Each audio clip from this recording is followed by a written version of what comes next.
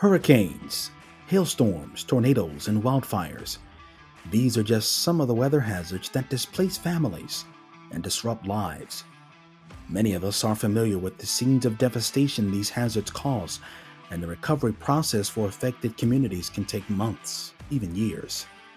In the most extreme circumstances, some may never be whole again. This may prompt many of you to ask, what's being done to reduce the risks associated with these hazards? To answer this question, the Insurance Institute for Business and Home Safety presents the Disaster Discussions Podcast. Join me, your host, Armand Brody, as I sit down with professionals in the insurance, science, construction, and resiliency industries who will help us explore the intersection of these hazards with the built environment.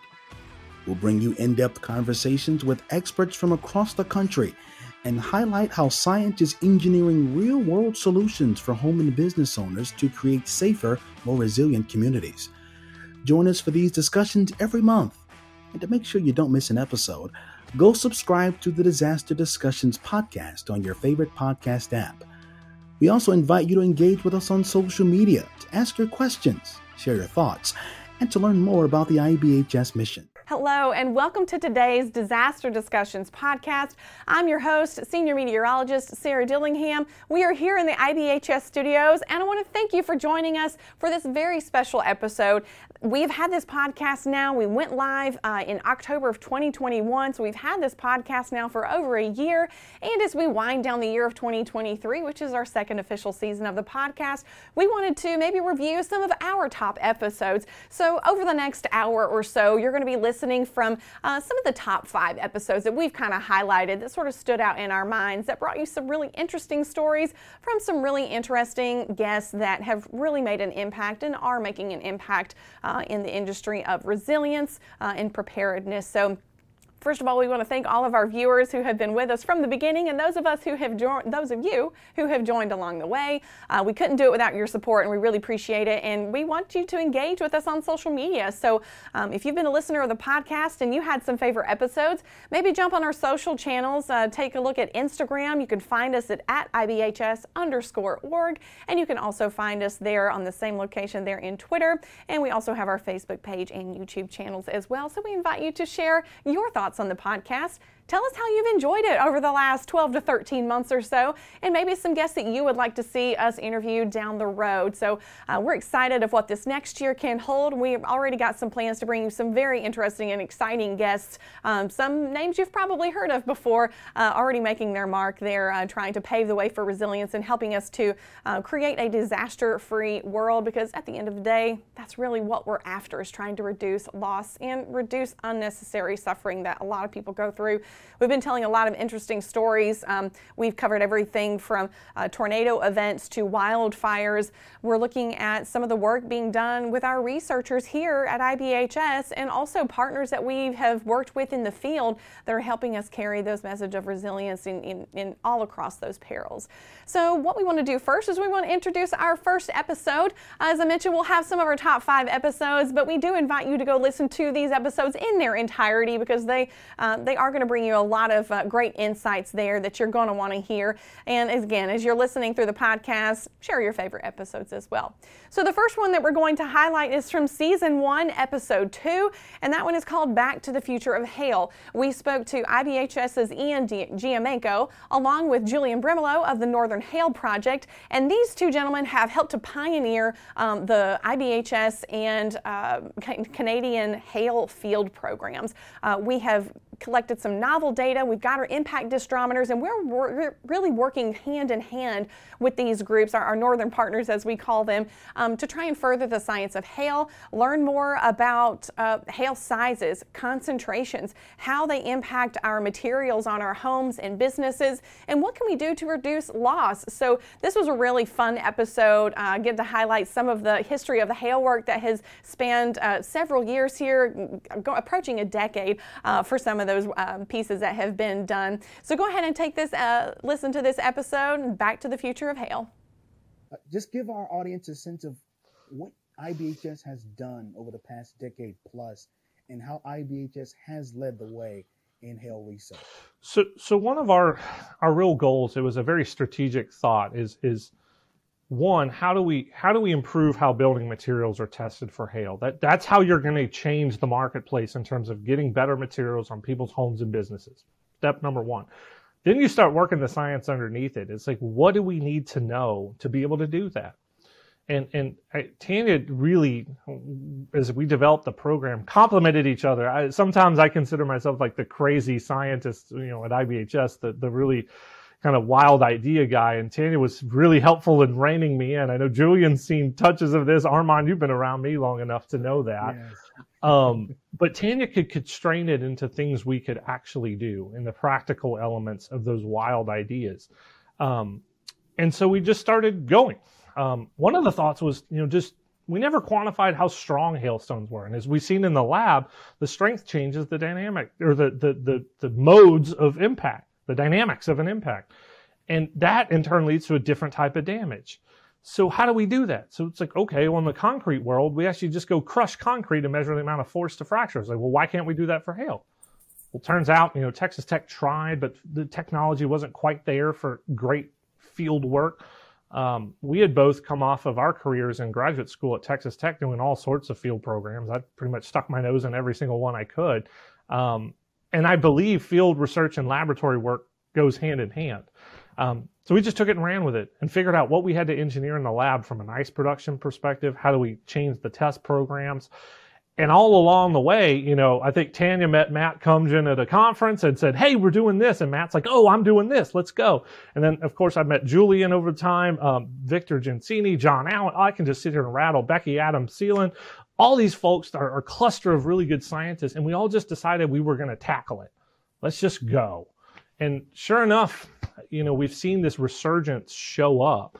And I think it's going to pay dividends to it. And not only in the foundational work, but also the products and services that come out of it. So that's something that the insurance industry is going to care about. This knowledge is going to make its way there and change that picture. So it's been an awful fun ride, and I hope it keeps going as we really start to turn the knobs. And I think we're going to make some pretty good progress over the next couple of decades to come because of that foundational work. Very encouraging. Now, Julian, I know that you were recently with two of IBHS's scientists, and you guys were scanning some hail. Did I get that right? Tell me about that. That's right. Just want to start off by saying that IBHS, they've been fantastic partners. We've learned a lot from them, and we continue to learn from them. And they've been so generous with their time and their resources. So this year, excuse me, when we had the new record hailstone that fell in Alberta, we wanted to preserve that and the other hailstones that we collected that day. So IBHS flew up two folks, and they spent a whole day documenting and scanning these hailstones for us. So now we have a 3D scan of the record hailstone in Canada. I'm told by the interns who collected them that they actually found larger hail out there. One of them dropped one of the stones in their rush to get back to the vehicle. So one just has to wonder, how big could it have been that day? This was by no means the biggest hailstone that fell that day, but it was still very impressive and impressive enough to break a record that was set early in the 1970s over Saskatchewan, which is a sister province to the east of us, and they have much juicier environments there, and they're known for very big hail. So for us to find this hailstone in central Alberta, you're over 1,000 meters above sea level. It tends to be drier. We don't have the really juicy air, and for us to record this new hailstone there was just amazing.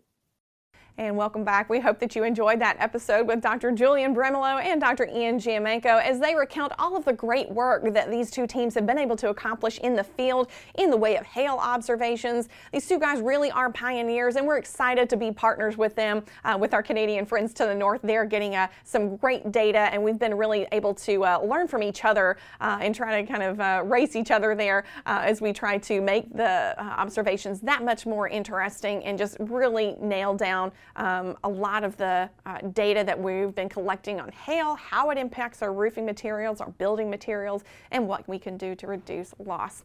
So if that wasn't enough to whet your appetite for this series, we hope you'll stay tuned for this next episode we're going to bring you. This one also comes from season 1. This is going to be episode 6. This was from the special segment that we brought you. We were live from the Severe Local Storms Conference in Santa Fe, New Mexico. This is where a lot of meteorologists in academia and the broadcast industries really get together, and they just talk severe storms. And we were able to interview one of our friendly faces here around IBHS, Dr. Tanya Brown-Giamenko, and she spoke on the EF scale and the initiatives that are currently ongoing to help produce a standard out of this, because what we want to do, we want to be able to create a standard so that when the EF scale needs to be updated, this is the scale that rates tornadoes, that we do have a method of doing that in an organized way. We can do that with documentation along the way. This was a fun one where I got to sit down with a very good friend of mine and talk a little bit of our history, as well as we have come up through the same graduate program, and share some of the great work that she's doing. And this is one of her pioneering projects for her career to help improve the EF scale. So with no further ado, I'll help you take a listen here over the next several minutes to Dr. Tanya Brown-Giamenko. Once we do kind of get that finished product, how do you see this? What kind of changes do you see being resulting from this coming out? I mean, how can people in the private sector and insurance industry try and benefit from something like this? Obviously, the Weather Service, who is going to be out there implementing the scale, engineers, as they do damage surveys, that's going to impact them. But curious what your thoughts are on the other organizations as well. I mean, I think from kind of the insurance perspective, to me, it's all about the risk. Mm-hmm. The way that we characterize tornado risk in this country is foundationally based on the F scale and then the EF scale. With the introduction of an even better EF scale and radar-based methodologies and treefall-based methodologies, I think we're going to have a better look at what the true risk in the country is. It wouldn't surprise me to find out that, I mean, if you think about the classic graph you always see, the highest number of tornadoes is EF0 and it tapers down. Mm-hmm. It wouldn't surprise me if you actually had some kind of normal distribution where your peak is actually like EF3. Mm-hmm. Again, by definition, a lot of things get rated EF0 because there's no other opportunity. Now that we're working on getting some of these other methodologies in there, I don't think that'll be the case anymore. Mm-hmm. I don't think EF0 will be the predominant classification anymore. I think we'll see higher wind speeds, and that ultimately has a big effect on the risk perspective and the climatology mm-hmm. of tornadoes in this country. Mm-hmm. That's where I think the insurance industry needs to be paying attention. Right. And I mean, I had a question there and I just lost it for a second, but, so that's definitely a major positive. And you talked about, the changing risk. How do we think that this could maybe work backwards and start impacting building codes? Because that's something that is baked into the EF scale, right? We have to see not just what the wind is doing to a structure. We also have to consider the structure itself, age, construction practice, location, age of building code. So, given that risk, does that kind of, am I asking the right question? Does that factor back into building codes that way? Well, I think one major difference that you'll see in the new EF scale when it's published is that, again, we're not focusing on this lower bound wind speed versus upper bound wind speed. That's gone away. What we are focusing on is wind speed resistance. Mm-hmm. So is it weaker than typical resistance? Is it typical resistance, or is it stronger than typical resistance? And we go through for each damage indicator what that means. Mm-hmm. Having an understanding of what materials are used, how well those are connected, how well it can go through the load path, transfer those loads, that's the kind of information that will help the user, or that's the kind of information that the user needs to be able to decide, is my wind speed actually mm-hmm. on the lower end, or is it in the upper end?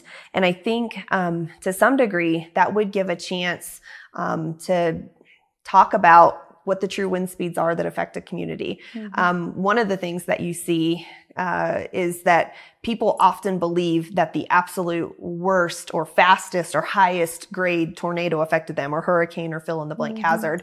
But I'm curious to see if once we say, actually, the construction practices here, were weaker than typical, so the wind speed was only this, does that start to trigger some recognition mm-hmm. that, oh, so it's not just the tornado that affected how much damage I got. It's the building itself that affected how much damage I got. So I think there's kind of an indirect tie there with the building code aspect. And, there are places where the building code is really strengthened. We just got tornado loads and tornado maps into ASCE 7, which is the mother document of kind of all building codes. And so the attention to tornadoes, I think, is there in the engineering space. And I think the Fujita or the enhanced Fujita scale additions and what we're doing with that ASCE standard is only going to help in that world. Yeah, and I think you're right. You mentioned, you made a good point about, people, when you get impacted by a tornado, it's a very personal event, and understandably so. When you see some of these images of destruction, when you see how homes wiped off their foundation, we even had someone ask a question, one of the EF scale presentations today, talking about the changes that are going to be made. And they brought back, well, when we see, typically in the past, when we have seen clean slabs, that's an indicator of an EF5. Or an F5 tornado. That's not necessarily the case. We assume that the house was even built to withstand, those winds in the first place. It might have only made it to an EF2 or 3 because of those construction practices before it ultimately failed. So you're right. It's all complementary, right? The way that we're building the scale, the way that we apply it, it's all complementary. And that was a great discussion that I got to have there with Tanya. I learned something along the way. One episode that we didn't pull out of this top 5 list was the episode with her colleague, Jim Ledoux. He's also working on this initiative to try and help improve the way we observe wind, the way we rate wind events. And there's some really exciting work going on there. And I learned some things that I did not know about the EF scale and the need for that standardization. So I really enjoyed doing that. And I hope you learned something, as I certainly learned something in prepping for that episode. So the next episode, this is going to be the third one of our list of the top 5. This is going to be now in season 2, our current season. Episode 2, and this is when we spoke to Professor Elin Kelman. And this episode was entitled, Are We Setting Ourselves Up for Disaster? And he poses some intriguing questions and thought-provoking questions that makes us wonder, is the way that we're building our societies, are we setting ourselves up for loss? We have these discussions as we see so many different events. I know as we're recording this episode, just days ago, we saw the power of tornadoes and how those can rip apart homes very easily. But it is really the construction practices that we also have to look at. It's not just the peril. It's not just the hazard, how strong the tornado was.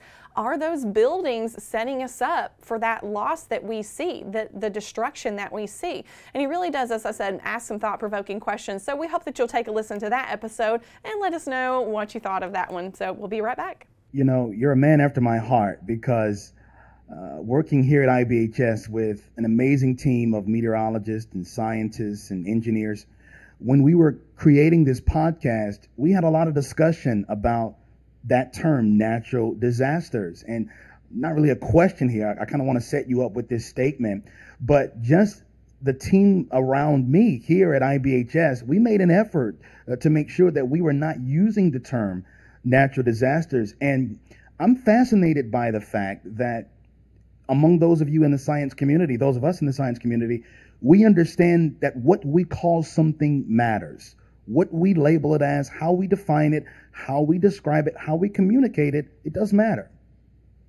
And it's so wonderful that IBHS is on board. Really appreciate the work, but it's not just sort of us scientists working in isolation, or I would hope not.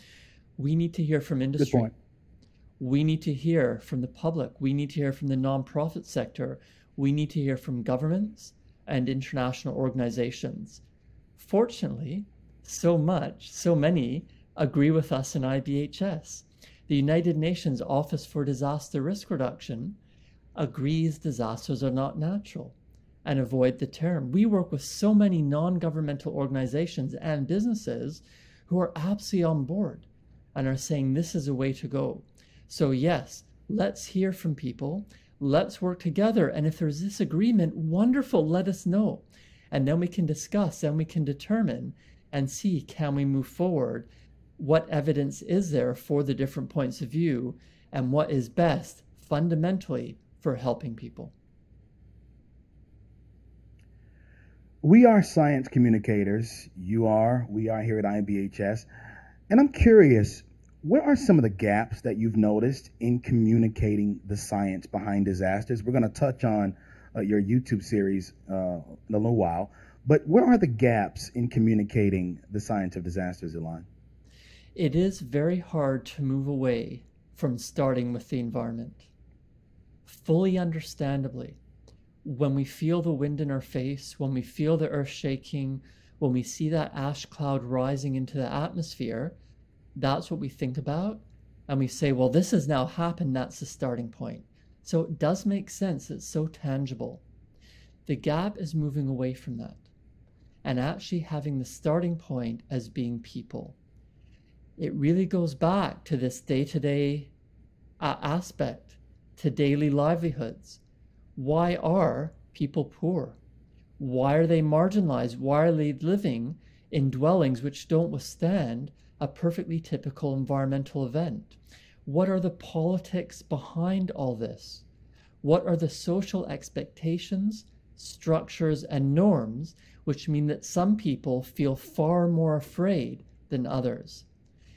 The starting point of people, why we are in certain situations, why we do not have the resources or opportunities to get out of those situations, why so few people accumulate so much wealth, why there is a desire to remove opportunity and choice from so many others, and why often we just say, well, they were killed in the flood, that's the way it's going to be. We need to really fill in the gap of starting with people, their situations, their circumstances. We need to fill in the gap of why some infrastructure is built wonderfully and protects people and supports people and serves the people, and other infrastructure collapses at the least hint of a bit of a natural event. So disasters are about people. Disasters are caused by society making certain choices for people to put them in difficult situations. The real gap is how can we flip around our thinking, our approaches, our resource allocation, and primarily our actions to start with people, to help people, which absolutely includes helping ourselves. So what you're essentially saying is, when it comes to disasters, everything that we do as a society, everything's sort of interconnected. Is that what you're saying? Absolutely wonderful summary. We have let me explain why I asked that. Yeah. I'm sorry, Ilan, but let me explain why I asked that, because I can hear the arguments on the other side from heaven knows how many people, and I'm sure you've heard them. Kelman, leave that science stuff out of my day-to-day real-world experiences. You're bringing that stuff in here. You're shoving this science down my throat. But what you're saying is you cannot separate the science. You can't separate what we know in the science space from how people live day to day. Yes, and you're right. People do make that statement, and it is understandable. What we need to do is say, look, you are an expert in your own life. You know what you're going through. But I hope that in the same way you can teach me, I hope that we can exchange and I could provide something to make you have to help you work within your own circumstances to have a safer and healthier life. A lot of the suggestions that I have or might give do not apply to everyone. They simply cannot. And of course, I don't understand everyone's circumstances. I have my own life, my own concerns, my own opportunities. This is where it has to be a conversation. It should never be me as the apparently wonderful expert doling out my incredible knowledge to the poor innocent masses. I mean, that's ridiculous. We are all experts. We all have so much to offer. We all have so much to gain. And by working with people, by providing information, ideas, actions, behaviors in different forms, I learn. Because someone may say, that's absolutely ridiculous. How can you suggest that? It's not going to work. Say, oh, yeah, you know what? You're right. And I've been doing it, which puts me in danger, so I need to change. We have the concerns. We know people are dying in disasters when they don't have to. So let's work together within all our expertises to ensure that it is valid, it is valuable, And the different knowledges that we produce, science and many other types of knowledges, are useful, usable, and used. Boy, that was an interesting episode there from Professor Elon Kalman. He posed some really thought-provoking questions about, is the way that we're building, are we setting ourselves up for the losses that we see? Or are we making these losses more likely because we're not building with resilience in mind? And here at IBHS, we have our scientists that are keenly focused on how these perils impact with our built environment. But it's not just the work that we're doing here at IBHS. It also requires the works of nonprofits, those in the finance industry, local policymakers, national policymakers across the globe for their respective countries. All of these agencies and communities need to be working in tandem, because it's communities that work together that help to generate community resilience. And so some really interesting points. And we need somebody that's going to ask those challenging questions. We need to take people's expertise where it can be applied and trying to insert that in the conversation and see how we can all learn from each other to try and prevent loss down the road. All right, well, we're nearing episode 4 of our top 5 over our podcast series, and this one was a really fun guest. This one is from season 2, episode 5, and it was called Committed to Resilience, Alabama and the Fortified Program. And for this one, we spoke to the Alabama Insurance Commissioner, Mark Fowler. He's a really good friend of ours here at IBHS and the Fortified Program. Alabama is one of the states where we have more than 40,000 designations that are helping to keep 40,000 plus families safer from hurricanes, damaging winds, tornadoes, hailstorms, all of that. And so we're really proud to have those partners. This program has been developing in the state for more than a decade, and we've got a system of resilience, a scalable resilience system working there. We've got the insurance industry, policymakers, building code officials, grant programs, nonprofits, all working together to try and bring more resilience to more families across the state. And we just hope that that fortified program is going to continue to spread like wildfire across the country. We're already seeing movement in the states of Louisiana and Florida there as well. All across the country, we're really starting to expand that fortified program. So we really enjoyed this guest. And if you like football, you might get something that you like in here, especially if you're an Auburn football fan. I'm a Georgia football fan myself, but that's okay. I won't hold that against any of our Auburn listeners, but this was a fun episode. I invite you to go listen to the full thing, but for now, here's a short clip. I want to read you this quote from Governor Kay Ivey, and it kind of goes to what you were just talking about. You mentioned at least 7 or 8 times, I think, in your last handful of comments, you were talking about partnerships. And now, this is a great thing, because I want to read this quote here from Governor Ivey to sort of underscore your point. Alabama understood that we can make our homes and businesses stronger, so more of us can come through the next storm with just minor damage, allowing our towns and our state to recover much faster. Led by the Department of Insurance, Alabama was a first mover in recognizing the fortified construction standard. The fortified construction standard provides a roadmap to more resilient communities. And so I sort of see all of what we're talking about here, from the governor's comments to all of the great contributions of Commissioner Ridling, to the folks here at IBHS, to Strengthen Alabama Homes, to Smart Home America, which we'll get to in a little while as well. Yeah. Just talk to me about how the partnerships, how all of these different elements coming together have worked together for the good of Alabama and for resilient homes and communities. Sure. Well, thank you, Armand, for that question. That's a great question. And let me tell you something, the partnerships are critical. There's no way any of us could do this alone or in a vacuum.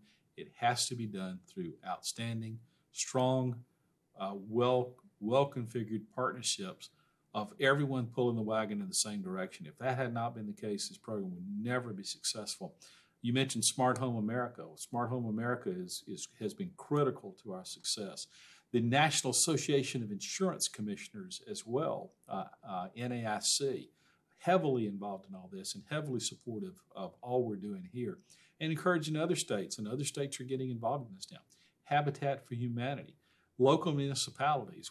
We've been involved with IBHS, Habitat for Humanity, the City of Birmingham, and Protective Life, and Smart Home America, and so many others working together on a program to fortify well over 100 homes in 5 historic neighborhoods around the brand new Protective Stadium in Birmingham, Alabama. And Protective Life has been at the forefront of that with the Department of Insurance and with IBHS and with Habitat and the City of Birmingham and Smart Home America. We've all been pulling the wagon same together.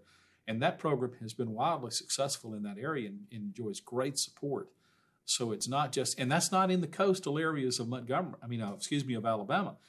We started this down in the coastal area with all this happening in Mobile and Baldwin counties. The legislature some years ago gave us the authority to move that program statewide. And now I think we're in almost 30 counties, 27, 28, maybe close to 30 counties in Alabama.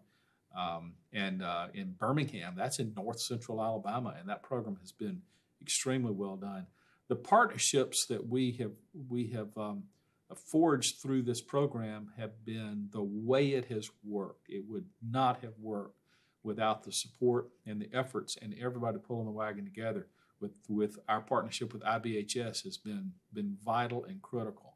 With Smart Home America, with NAIC, with local municipalities and Habitat and all the folks that I've talked about, and on special projects like the one in Birmingham with Protective Life. That project is called Protecting Good. There's no question that's been a huge success. And so Governor Ivey has been an outspoken and significant supporter of this program from her first day in office, and she has been a help to us all along the way. She even carved out some money in the general fund one time, one year, to help us with this program. So we appreciate the support of Governor Ivey. And in fact, if Governor Ivey wasn't as strong and supportive as she has been on this program, it wouldn't be successful, and we wouldn't be doing the things we are able to do.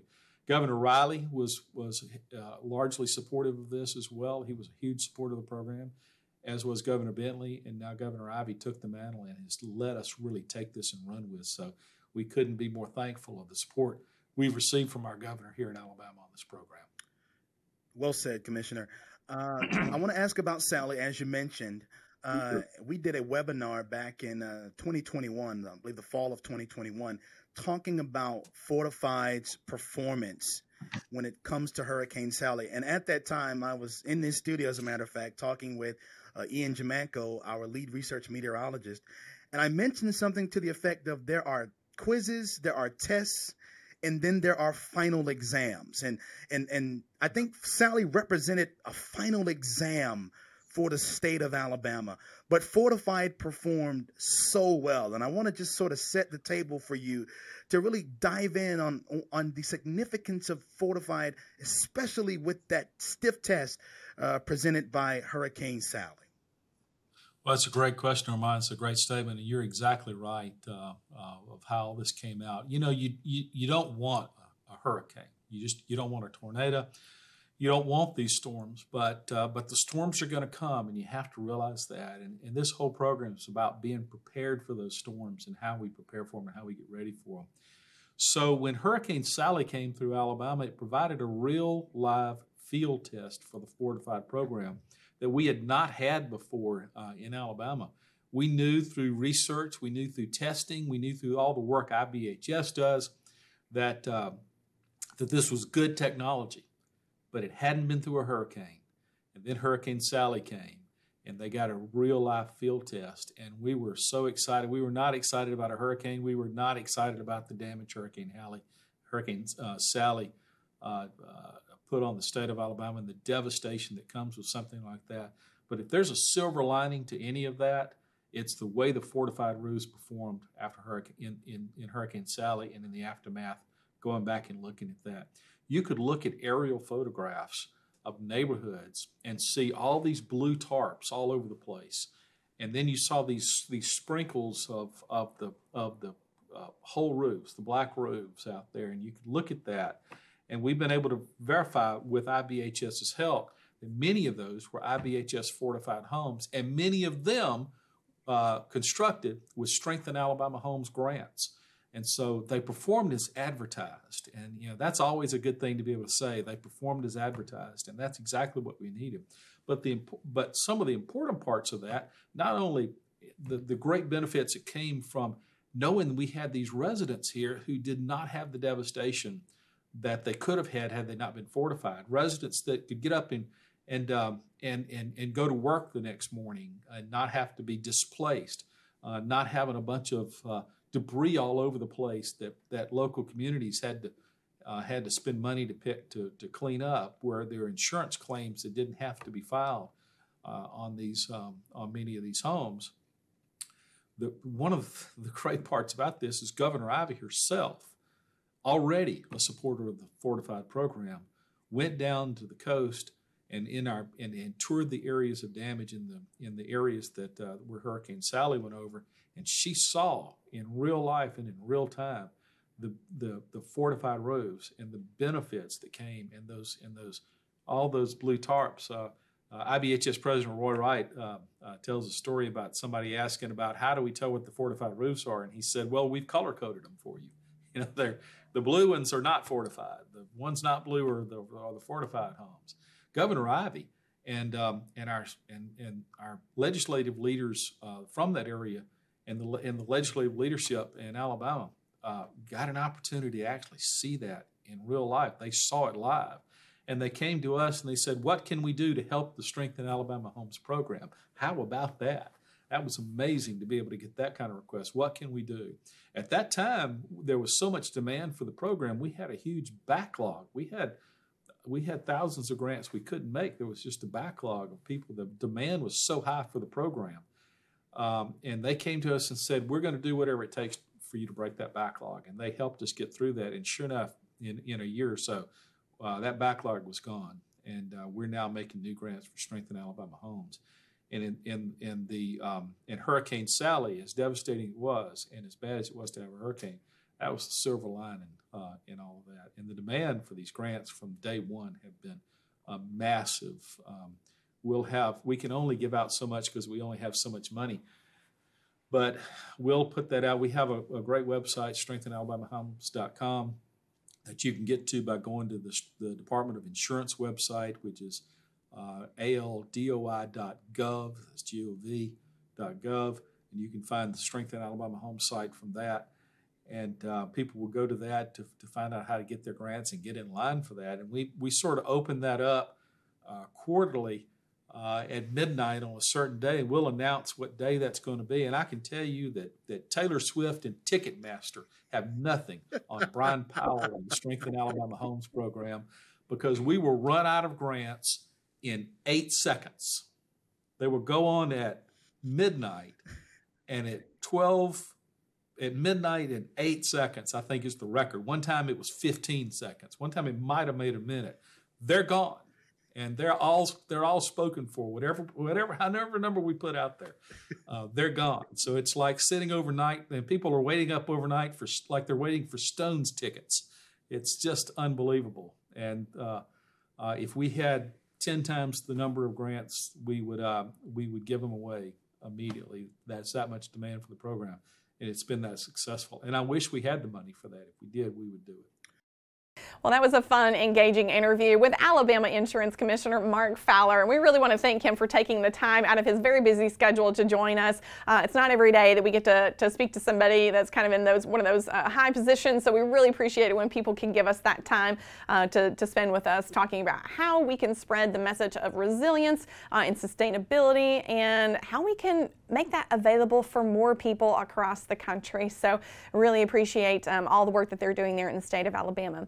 Well, without further ado, we're now at the top 5. We're at the 5th episode here. This one we just recorded a few weeks ago from season 2, episode 9. This was a new series within our podcast that we started called On the Radar. And this is where we focus on something that is more timely events. If we have a weather event or wildfire event in this case that we want to focus on, we bring some of our researchers in, some of our other IBHS staff there, and we want to have these discussions that we're maybe having by the water cooler or in our meeting rooms. What are the things that we're looking at? So this was a series that we wanted to start to bring you in behind the scenes of some conversations that we're having amongst ourselves. And in this particular video, we focus on the Lahaina wildfires that were so devastating on the island of Maui back in August of 2023.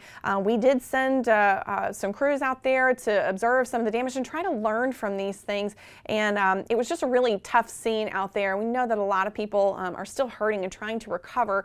And so what we did in this episode, we showed some of our early insights just from some imagery that we were able to collect, looking from aerial imagery and the like, and trying to learn how did this wildfire event unfold? How can we try and prevent these kinds of things in the future? So this was a really interesting episode to be able to prepare for. And we spoke to Dr. Ian Giamenko and Steve Hawks, who's formerly of CAL FIRE, now working with us here at IBHS.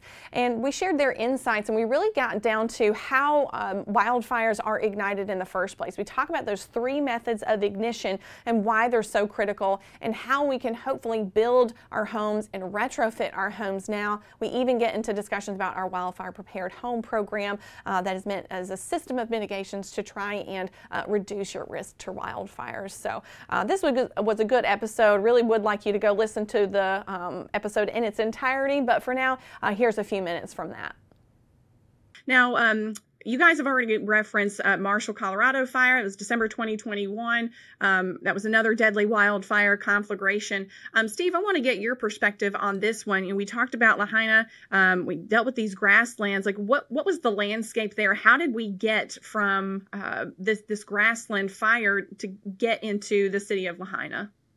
Yeah. So the community of Lahaina was surrounded by grassland areas. And typically we see fires start, with possibly the exception of being lightning fire, but start in fine fuels like grass, leaf litter, pine needles, duff, things like that. So that's where fire starts. And then it can burn really quickly in grass fire. Fire will burn faster in grasslands than it will through brush or timber areas.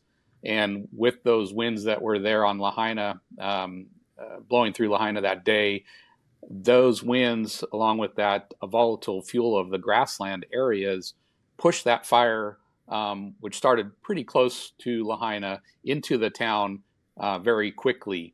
And so once it got into the town, then it just spread through the 3 main vectors that we see from home to home. And those vectors being embers are one of the primary reasons of fire transmission from the wildland fire to a structure. And that can occur either directly where an ember lands on the structure itself on a vulnerable component and ignites that component, or enters the home through an opening such as a vent and it ignites a component on the inside of the house. So those are the direct transmissions. Or embers can indirectly ignite a structure by landing usually in that 5 feet surrounding the structure, and igniting flammable material in that 5 feet, which puts fire directly at the side of the structure and allows that fire to transfer from the other 2 modes, which are direct flame contact or radiant heat exposure to the house. So we see about 90% of home destruction is directly attributed to ember exposure. And, unfortunately, once a house starts on fire, there's about a 90 to 95% chance that it will be completely destroyed unless there's fire department intervention. Yeah, and Steve, I'm so glad that you touched on the 3 methods of ignition, because, I think that I know before I started at IBHS, I spent a career, more than a decade, in broadcast meteorology, and I thought I knew how wildfires spread, but then you get to a place like IBHS where you can see the science behind, and you see all the different ways that fire can spread. And I think oftentimes we have this visual, if you've not experienced that before, you have this visual, well, it's a massive wall of flames that just is wind driven, and it's just this wall of fire that you're running from, or fire crews are just battling this line of fire. But it's really not like that. Sometimes that is the case, depending on where you are, but oftentimes it might be these spot fires that are generated as these embers that you're talking about are carried downwind and can, like you said, ignite spots in little areas. And if there's enough fuel, then we could see potentially that spread to structures. And then we have structural embers, right, which is another type of ember that we have to deal with. So Ian, kind of keeping in the theme with the ember, I just kind of mentioned we've got structural embers. We also have vegetative embers. Let's talk a little bit about the characteristics of those and how wind carries those respectively, because it is a little bit different. Yeah, we'll start with kind of looking at the fine fuel grasslands. In this scenario, you're not generating the large embers that say a traditional forest fire, those kind of fuels, a crown fire is going to be generating, or some of those have the true plume-driven fires where these large particles can really get lofted pretty high. I mean, some of those updrafts in those plume fires are 90 plus miles per hour. In this case, you have grassland fuels, one, creating really long stretched flames under those wind conditions, and it's moving very fast. But the same high winds help extinguish those little tiny grassland embers very quickly. That fuel is consumed very, very fast. So in this case, we're probably looking at direct flame and radiant heat that started the very first ignitions. But then, as Steve mentioned, you start this transition over to those three dominant mechanisms all going at the same time. Structural embers, I think there's an area that there's a lot of research needed on how those tumble and move in a very complex wind flow environment, which is a suburban terrain scenario. But those are often bigger, a lot more heat energy. They're consumed at different rates than our vegetative fuels. And they're just, all of it's just getting pushed along by the wind flow. And what's downwind, right? Homes, businesses, and the fuels that surround them. Not to mention they're getting propelled. It's just a recipe for this catastrophe to unfold. And I think that's kind of the chain events that we saw here with Lahaina, which actually mimics the Marshall Fire pretty well from a bulk scenario perspective. Yeah, that's right. And then I kind of wish we have these, wish I had one of these with me right now. We have these 3D printed embers, and they can be about yay big. So they can be pretty large pieces of debris that get lofted and then can carry that fire. And it's just basically a match waiting to light and light something that it sits on. So yeah, and so we've talked about kind of the concert of all these three playing together and how volatile of an environment that creates. So I'm glad that we've kind of set the stage on the weather conditions for the day, how fire can spread through the community and how it has spread through this community, at least based on our analysis thus far. So I want everybody to keep those ignition methods in mind, because when they're working in concert, that's when mitigation becomes so important. And that's when we're going to talk about why that is later on. But now we know about the weather conditions. Well, let's talk a little bit about the state of the community itself. And to do that, we have to take a look at the building codes that were in place for, like, how are the codes structured so that these homes and businesses are built to a certain standard that meets wind criteria, fire criteria, etc. So Ian, as our resident codes expert, could you shed a little bit of light on that and what the building code landscape was like in Lahaina? Yeah, if you look at Hawaii just as a state, they've done a remarkable job really improving their building code adoption and enforcement on the wind side. They had the 2018 International Residential Code, but I want folks to actually really understand that often the wildland-urban interface codes are separate. That this is a problem, and we can talk about this later, that the IRC, IBC deal with elements of interior fire. I look at my house right in the room I'm sitting. I've got interior sprinklers in here. There's provisions on fire spread through the wall systems. But none of this tackles the external source of fire, which is the wildfire acting as a catalyst here. So while we had the IRC, 2018 IRC in place, the elements that are included in wildland urban interface codes, because they're kept separate, were not in place. Hawaii has done a good job. They have adopted a wildland urban interface standard that's based on the one that's developed by the National Fire Protection Association, NFPA, but we are unsure where those WUI designated areas were. A lot of their materials on planning, their county wildfire protection plan called CWPP, hazard mitigation plans, had great information. They were on the right path, but in terms of actual implementation, it's been a patchwork there for fire. Whereas windside, we all thought this, right? We thought the threat was more wind related than fire, even though Hawaii does, the islands have a history of wildfire.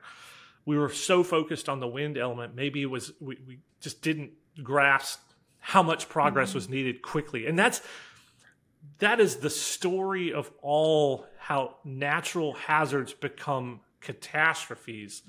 We just either didn't keep up or the event exposes where we've either had to make compromises or just didn't get there fast enough. And I think we saw that play out here. So not to mention we had a lot of older construction. If you think the development of the islands from the 1960s through the 70s, that's way before the modern codes that we see today. And there's some elements we could talk about the success stories in a little bit. And that older construction, that pre-modern, HVAC era, those homes are designed for ventilation, right? It's a warm, arid climate. We want to cool those structures. So the point was to have air flowing through it. Well, what does that do with embers? You probably have introduced a pretty big vulnerability. And we believe that was probably an element that got exploited. And like all catastrophes, the hazard finds the weak point in the chain. You hear us talk about system ad nauseum, right? Well, that's what we're saying. Like, if you don't have the system, the hazard, whatever it is, if it's a windstorm or a wildfire, it's going to find the weak point. And unfortunately, the outcomes, it's almost predetermined because the system wasn't there. Well, that was an eye-opening discussion there with Dr. Ian Giammanco and Steve Hawks, who's our Director of Wildfire Policy here at IBHS, and just getting to think about how these wildfires can spread. We talk about this wildland-urban interface and how it's such a critical zone that we are building our communities in, but it also puts us at higher risk for wildfires when these fires do occur. Fire can find the weakest link in our structures, just like wind and just like any other peril, and it's imperative that we mitigate against it. And so our goal is to try and prevent these wildfire conflagrations, these community scale events that are just so devastating, that create so much loss, so much displacement, and so much hardship on the people in those communities. So our hearts are still out with those people in Lahaina as they're still trying to recover. We know we have a long road ahead of them, or they have a long road ahead of them, and so we'll support communities like this in our work as we go forward for the next years to come here at IBHS. Well, I hope that you have enjoyed our top 5 episodes. As I mentioned, go back and listen to all of these episodes in their entirety. And if there's some episodes that we left out you feel we should have included, go back and give those a listen. Post those on our social media channels there on Instagram and Twitter at IBHS_org. Also find us on Facebook and YouTube as well. We really want to thank you again for being with us these past 13 to 14 months here of our podcast. As I mentioned, we've got a lot of exciting guests starting in early 2024. We're going to be focusing probably on some severe thunderstorms as we head into severe season, as we get into the latter part of the spring. We know we want people to prepare for those events, because really thunderstorms can happen any time of the year, but we know that spring is an active time for that. So keep an eye out for those episodes as we head into the new year. And if you have any ideas for future episodes and people that we should be talking to, please reach out and let us know. But thank you all for listening, and we'll see you next time.